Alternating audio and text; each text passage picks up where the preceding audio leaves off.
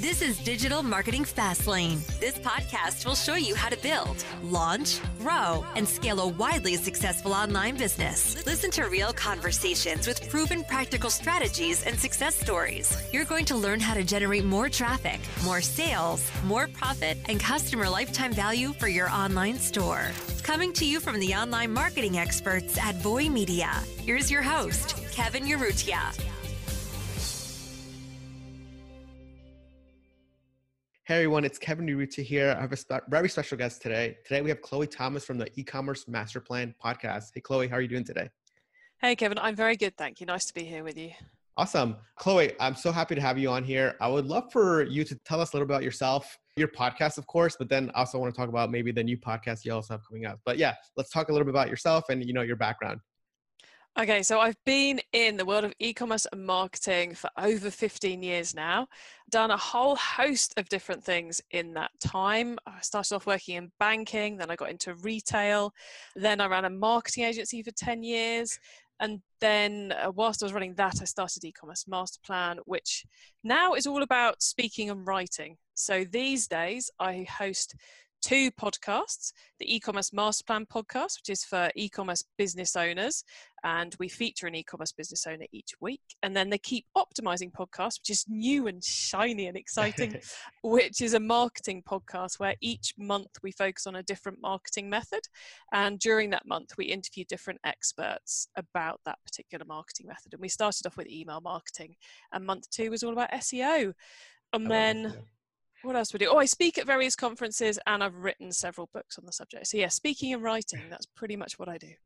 Perfect. And then I really want to go back to sort of, when you first started doing e-commerce, because you were working at banking, right? And then how did you get into just like the e-commerce space? And maybe take us back, because this was maybe 10 years ago. How was that like? Obviously e-commerce right now, it's like booming and everybody knows what e-commerce was. But when you were first joining this sort of space, what was it like? And sort of, did you really know what it meant? Just sort of take us to there, and I have a bunch of questions there. So whilst I was at uni, eBay kind of got quite big. Okay. We didn't really do Amazon when I was at uni, but we did spend stupid money on stupid things on eBay back then. So that's to give you guys an idea of where we were in the e-commerce space at that time. So when I was doing my degree, I managed to get myself an internship at Barclays Bank, which is one of the really big banks in the UK, and ended up doing marketing kind of by accident, because finance sounded a bit dull and HR sounded a bit soft. So I went for the marketing, got the internship and got a job off the back of that. So I went to work in retail banking, doing marketing for a bit, but hated it. Too big a company, nothing ever happened. Some of the people were lovely, some of the people were awful. So I kind of hatched an escape plan, which involved applying for every job that was in marketing within an hour's drive of where I live. Nice, yeah.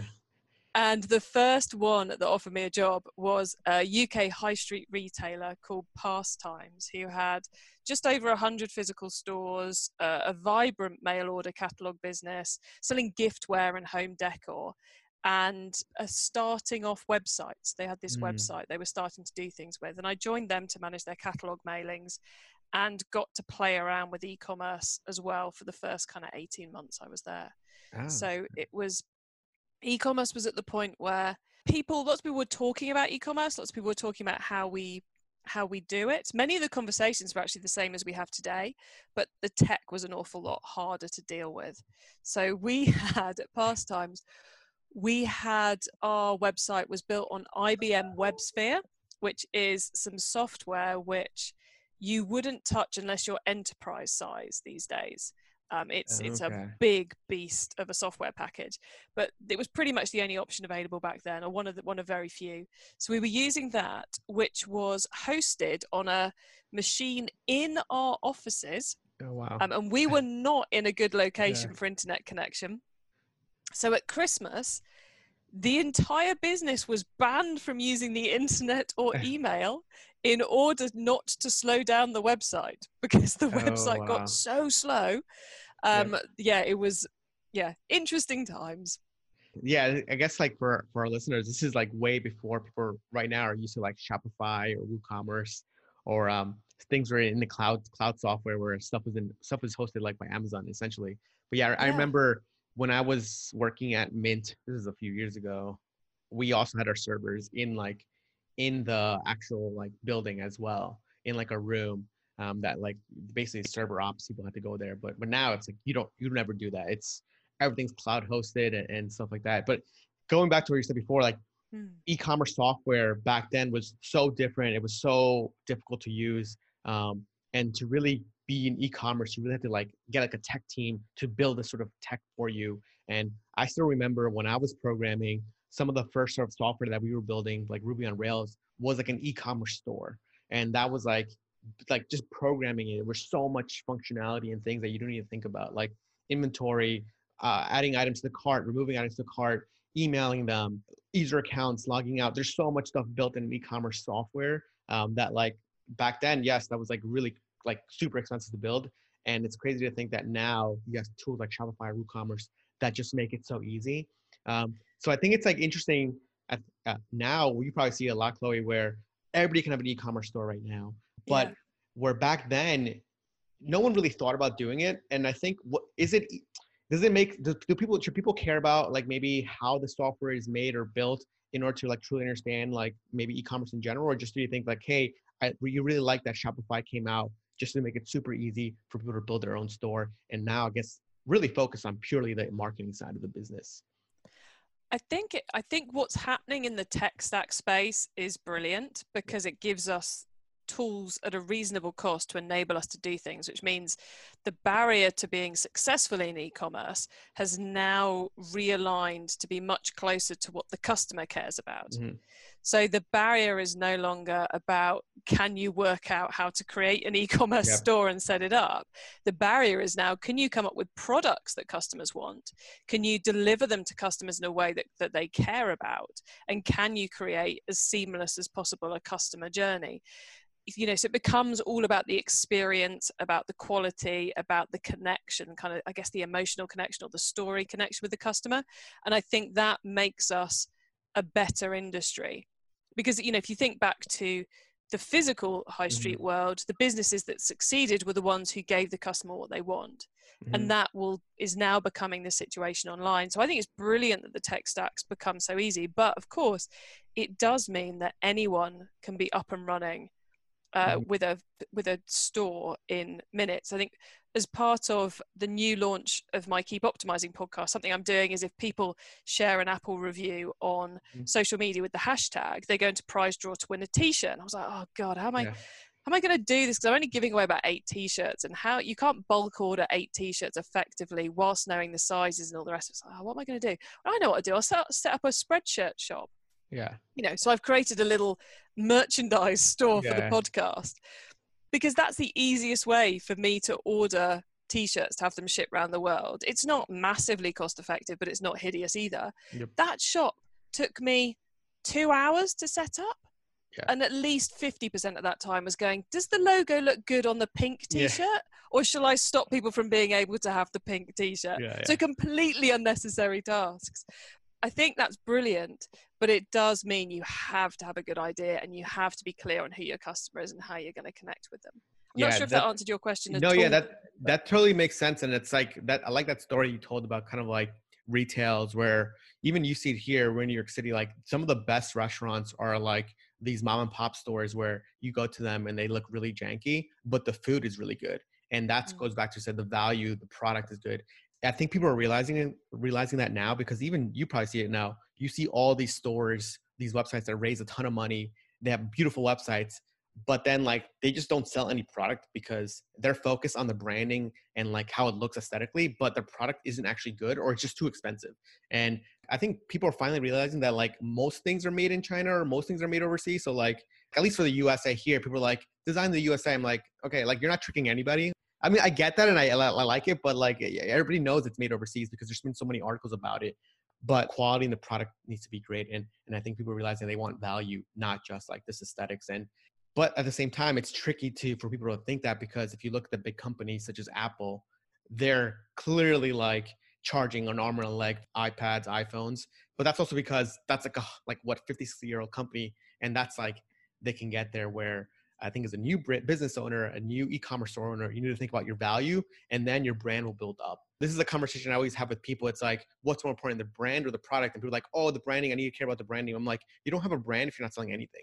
So like, I'm not sure, like, what are your thoughts there? Because I get that all the time. Like, oh, this is against our brand values. I'm like, you don't sell anything. Like, what brand is there to like keep or preserve, right? So I think with any physical product business, the brand begins and ends with the product. Yep. Whether, you know, internally you manage that as having a set of brand guidelines that the product has to match up to, or whether you looked at the product and went, what's the point? And then you extrapolate the brand guidelines out of it. But it is, you know, for most e-commerce businesses, the physical product is the only physical representation of the business. Mm-hmm. You know, it's the only time the customer physically interacts with you. And that's such a powerful interaction. It has to match up.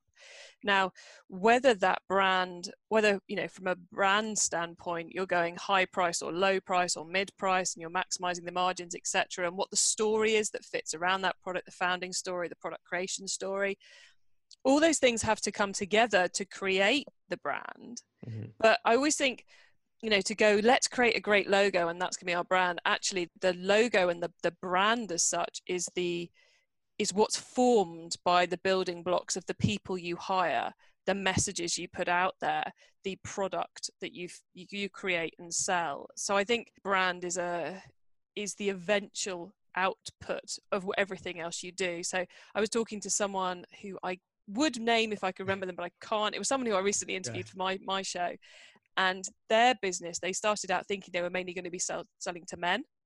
Created all this product, was doing all the marketing, and about 3 months in, they realized, 80% of those who bought so far are women. Ouch. And, you know, they had to rebuild the entire brand because their copy, everything was tailored towards men, the social media and all the rest of it. So I think, you know, brands evolve. I think anyone who starts off thinking the brand they start the business with is the brand they end up with is naive.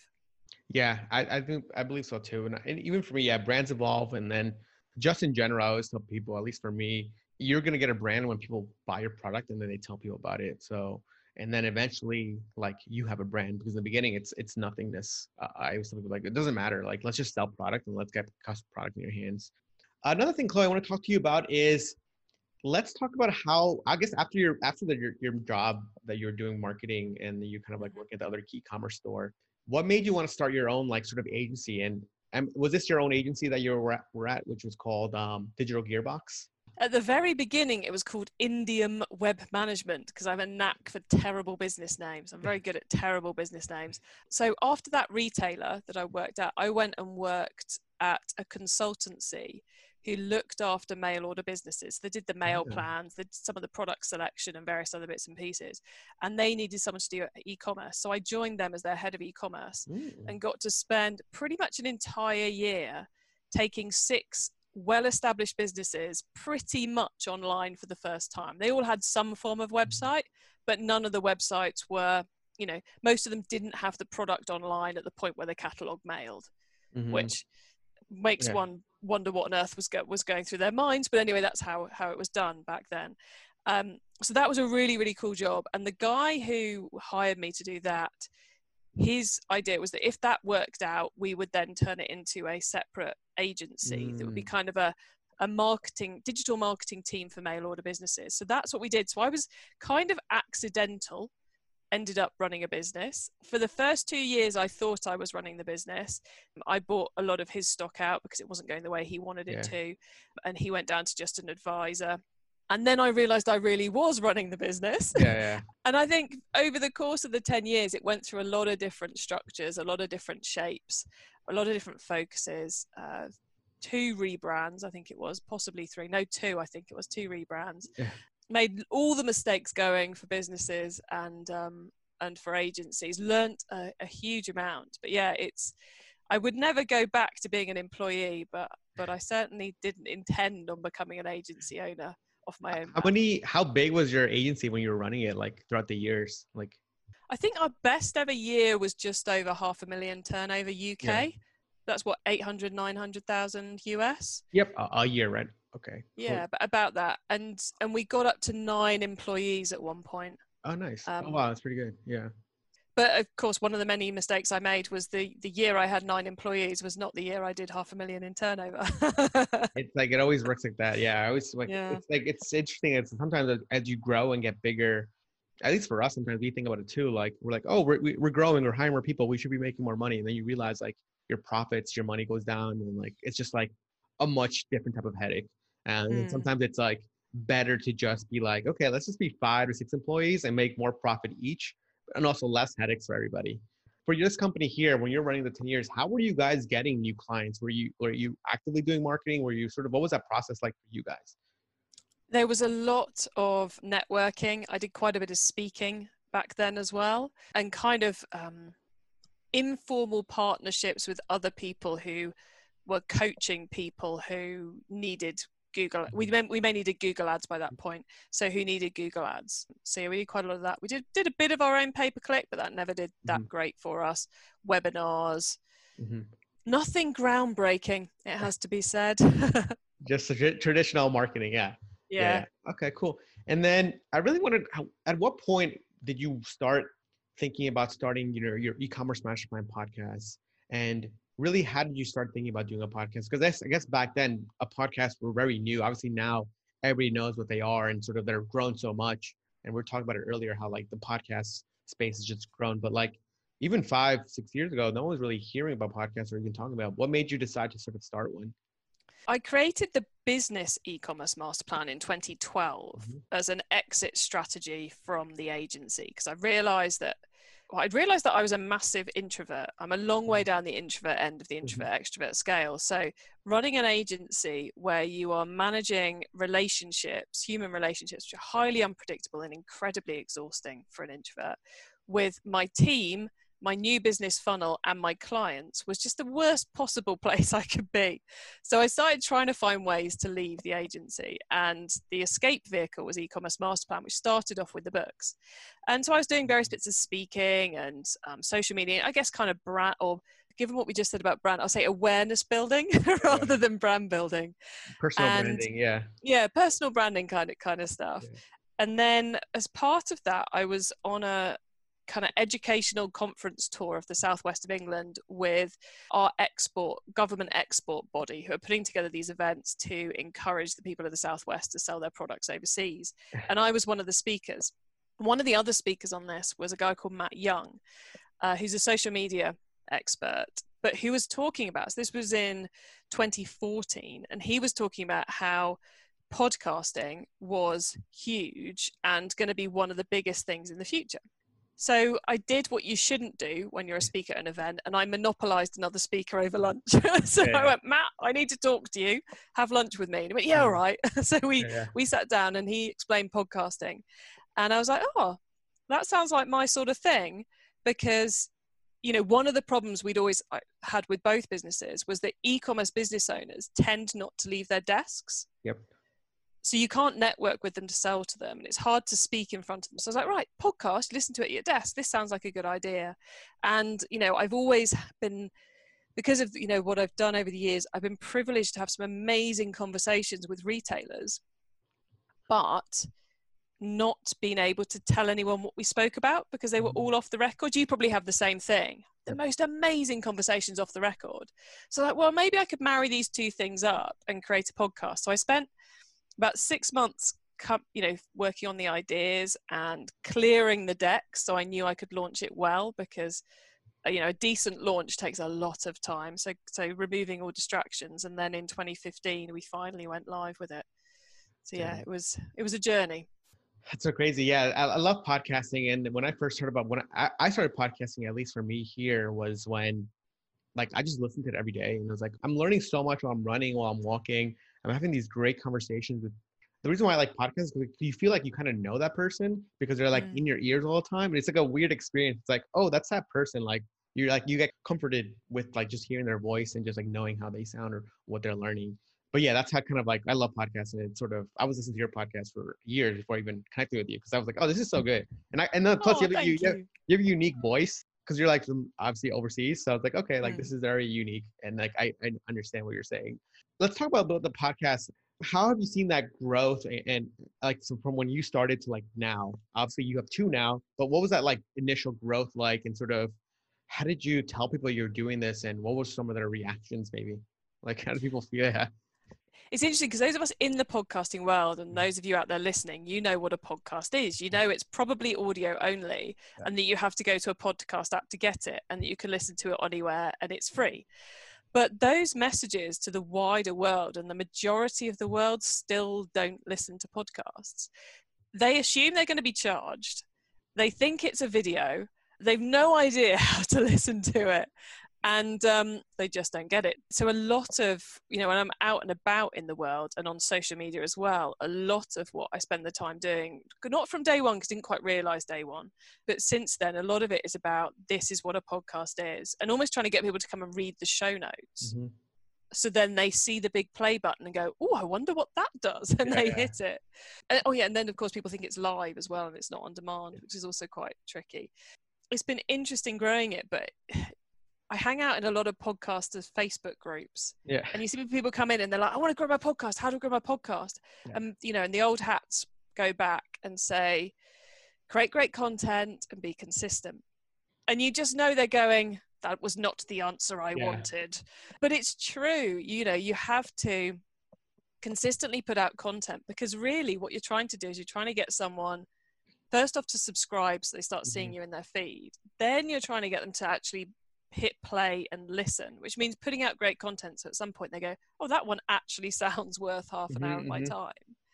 And then you're trying to keep them listening. So it's a very much a long-term thing. And, if I could tell you exactly how I've grown it over the years, I would be making a lot of money selling that list to people. But a lot of social media, a lot of connecting with people and trying to get great guests. That seems to be the way to do it. Exactly what you said. It's like, even for us, we've been doing the podcast now for only a year now, but it's constantly, even for us, like here, I was telling you, like we're doubling down on more podcasts just because we love doing it. And also we just plan it out every Friday at like 1 or 2 p.m. to do an episode or two. And then we just plan it out and then we record. But it's so funny you say that. Like when I tell people you're doing a podcast, it's still like, oh, what's a podcast? Or like, oh, why would I ever listen to that? I'm like, first of all, you're in a car, you're listening to a radio. That's exactly what a podcast is, except for like the radio decides what to tell you to listen to. With a podcast, you say, this is what I want to learn. I'm like, it's not anything different. And like podcasting is just like Howard Stern is a massive like guy here for like audio. And I'm just like, it's the same thing. Like people love Howard Stern. He's just like a big podcast, but it's not framed as a podcast. It's just like interviews. Yeah. It's like when people watch like TV or news reports, that's like a podcast. Like one of my favorite podcasts is The Daily by the New York Times, which is just like daily news. I'm like, this is an audio version of it. When you like, sometimes you don't need like the visual aspect of it. At least for me, like when I think about just sort of like even e-commerce in general, I feel like e-commerce with audio stuff is still like in infancy. Obviously, you probably know like Alexa. All right. That's stuff that people should be thinking about because there's so much stuff happening with our audio and we're not really thinking about, especially with the AirPods where you can like tell it to do things. I think that's a room for opportunity for growth. And you've probably seen it too, maybe like your SEM days where there's the Google Now and like you can search for things online now.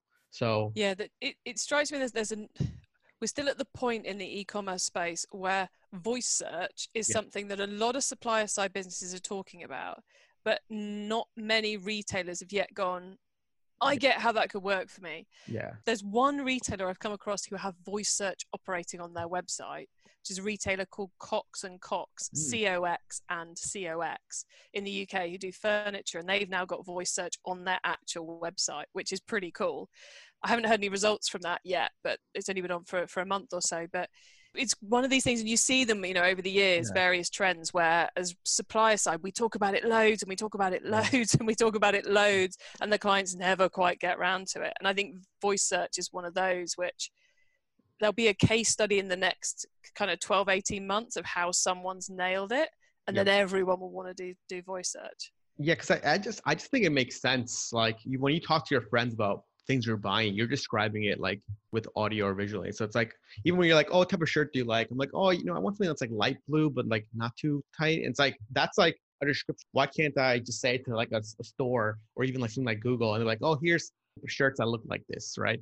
And I think that will be big. Kind of like I think if you think about it, like a Pinterest for just audio, right? Where like Pinterest is like you can search for all this stuff and it's like these like, or an Etsy for just audio and eBay for just audio, right? Essentially like a Yeah. marketplace, something like that. But yeah, I still think that audio stuff, even for the podcast, is just like a great way for people to understand like there's so much power in just like audio and listening or listen to someone speak. So I love podcasting.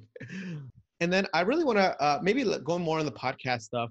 How has that helped you sort of, because I remember you were saying how like in 2012, you really wanted to get out of your digital gearbox because you kind of like not like you wanted to do something different. How did the podcast sort of maybe propel that sort of process? Because eventually you ended up selling your company, correct? Or sort of. I did, yeah. And yeah, I often thought, shall I just close it and go and do something else? The podcast, I don't know if the podcast did accelerate the exit plan. I think it helped make sure that when I got to the end of, when I sold, I had something to actually do. Yeah.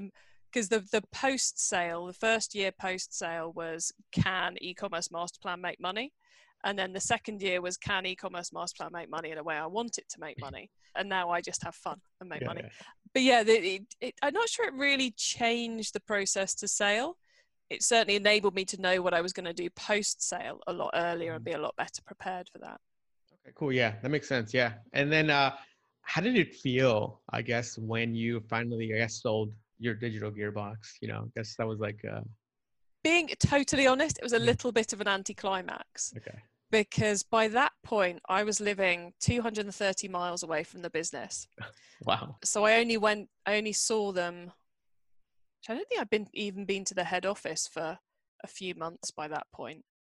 I think we got to the point where I was just turning up for quarterly meetings, team meetings, which we generally did in London because it was fairly easy for the team to get down there. It was easy for them to get to London than it was for me to get to the office.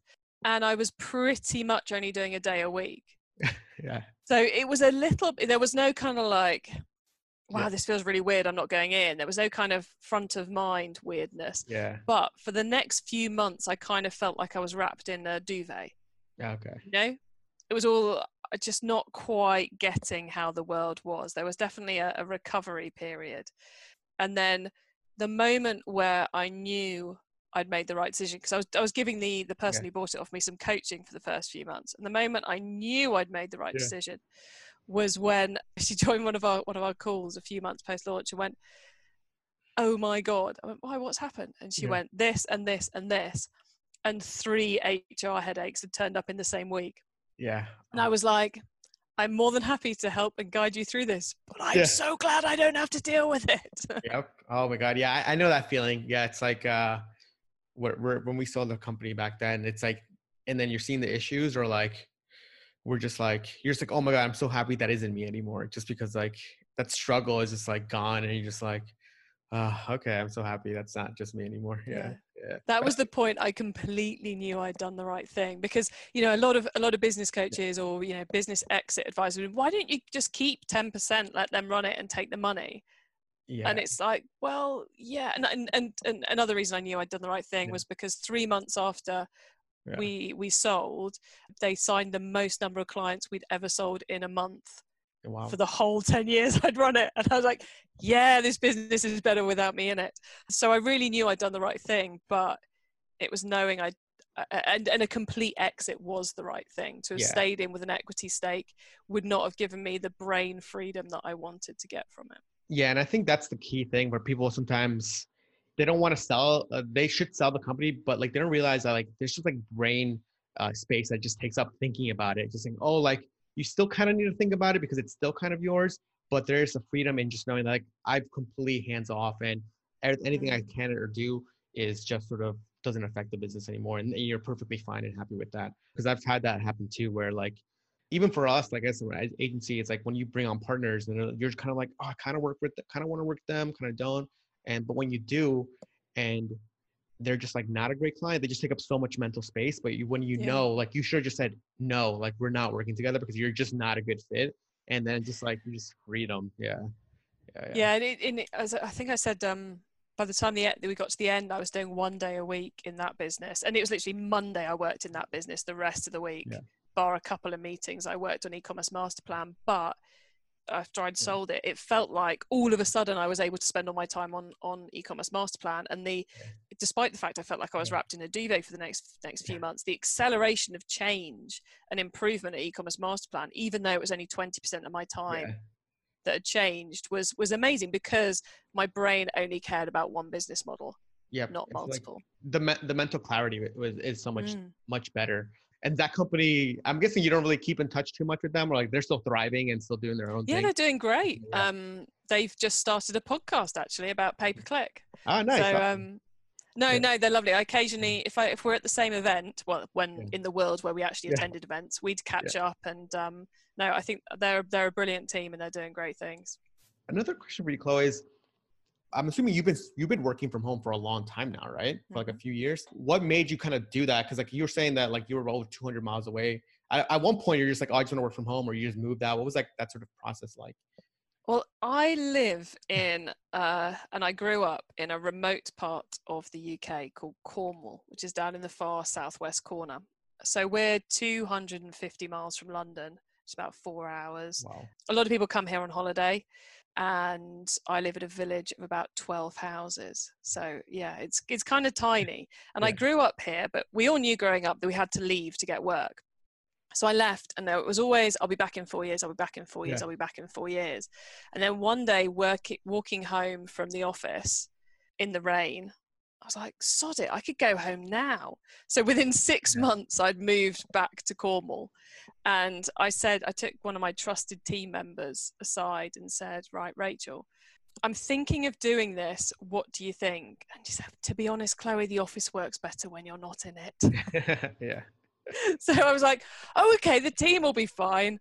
Off I go. So we started a system of Google Hangouts at that time. And that was about 6-7 years ago. Okay. And and at that point I was going up every other week to see them. Okay. So that's a pretty good. Yeah. So you were starting a long time ago, but you saw like the writing on the wall. Like, this is like how you want to work. And it's just more efficient, I think, working from home too. I guess like at least in the space that we're in, at that point you're doing digital marketing.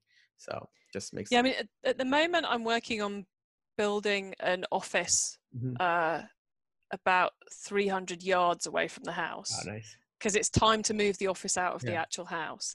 But yeah, it was partly that introvert thing again, to be able to just spend my day on my own, having them so I can spend that kind of chaos energy, the people energy, on the things that matter, rather than being someone it's not hideous to be sat in the same room as. That's one of the things I was going for. Plus, moving to Cornwall, there wasn't any other options. I wasn't bringing the agency with me, so Awesome. Okay, cool. A few more questions for you. I really want to talk about your books. How did it sort of I know that was like a part of the plan, but how did you sort of start your first one? I know right now you have 5 books, but how was that first one, and sort of what kind of made you decide to do that one book? There were 2 things. One was that whilst at events, this was back in 2012, 2011, I think I started writing it, but I would go to events and I'd say, it's crazy. The mail order world, there's this really straightforward blueprint to follow. You can hire the people who know how to lay out a catalogue well. These are the suppliers you need. This is the process. This is the blueprint. And it's very easy for anyone to start up in mail order. I could tell them a couple of people to speak to and they would do it incredibly well. But there isn't one for e-commerce. And I would bemoan this regularly whilst chatting to people over coffee. And then I was part of a mastermind group where someone had asked the question, how do you write a book? And was sat there whilst the other 13 people in the room debated and shared knowledge of how to write books, and discovered that the thing which everyone else thought was hard was writing the actual book. And I was like, well, writing a book sounds really easy to me. And I've got this problem that I want to write for people. So I'm right, let's do that. Let's write e-commerce blueprint, how to be successful selling online, and sketched it out very quickly. Then did a Google Ads test on the name e-commerce blueprint, and the click-through rates were much better for e-commerce master plan. So it ended up being called e-commerce master plan. And and 5 books later, still here. And then all your books are on Amazon, correct? Are they all self-published, or are you working with publishers? They're all self-published. You can find them all at Amazon, or if you go to ecommercemasterplan.com/books, you will find links to them on Audible and all the other places they are. But all 5 of them are available as paperback, ebook, and audiobook. Oh, nice. Do you do your own audiobooks too? You do the voice? Initially, I didn't, because we got to the point where the podcast was going to go live, and I was like, man, I don't have audiobooks. So I discovered that via a tool called ACX, which is part of very closely aligned with Amazon and Audible, you can do a royalty split for 7 years and get someone else to read it for you. So I did that with the first 3, which one of those doesn't exist any longer, but 2 of them are still up there. One done by a lovely New Yorker called Joe Bronzy, another one done by Matt Young, who's the guy who got me into podcasts. So that was a really cheap way of getting the books up on Audible. And then I had complaints from podcast listeners that I should have read my own books. Do you know how much time that takes? That's a lot, I need that service for my own book, actually, because I don't want to do the audio version. It's just, I'm like, oh my, it's going to be so much talking. Yeah, it's a lot of talking. And the reviewers on Audible are harsh if they don't like the way you read it as well. So my worst reviews are on Audible across everything I do. I currently have on the latest book, E-commerce Marketing, the only review, it might have changed by now, but the only review up on Audible is 1 star, and it says, buy the book, don't listen to this Audible. It hasn't been written for Audible, there's too many lists. It's like, well, that's the book. I can see every week someone's buying it despite this 1-star review. I know my audience want to listen to it. Yeah. So I can't write a completely different book. Just for the Audible. Audio. Yeah. But no, that's so funny. You need to send me that service, because I need to use it for my book. Because I'm like, you're like, oh, do you have an audiobook? I was just like, no. But like, oh, don't you have a podcast? I'm like, I do, but like, it's a different type of thing. You're like, I will happily send you those details and a couple of tips on making it work well.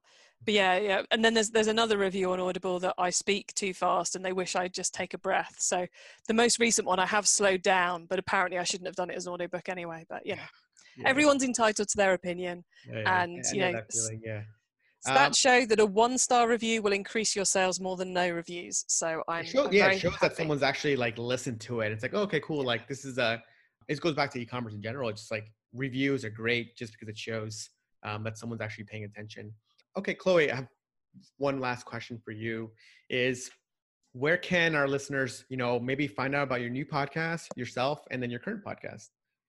Cool. You can find everything I'm up to and have done at ecommercemasterplan.com. And the new podcast, if you'd like to go and check that out, and that one currently, last time I checked, had 5-star reviews, not a 1-star review. So well worth going and having a listen to. But you can find everything about that one at keepoptimizing.com. And that's optimizing with an S, not a Z, because I'm British and I'm being belligerent about the spelling, which I'm sure there are plenty of people out there in the world of SEO telling me I'm an idiot for doing it this way, but I'm sticking with yes. So keepoptimizing.com. Perfect. Chloe, thank you so much for your time. Really appreciate it. I learned a lot. I love talking to you. Thank you. Thanks, Kevin. Awesome chatting to you too. This week's episode of Digital Marketing Fastlane was brought to you by the performance marketing experts at Voy Media. Join us again next time as we'll be bringing you more tips, techniques, and know-how to make your online business the very best that it can be. If you have any questions, comments, or feedback, we'd love to hear them on Twitter at Voy Media. Thank you.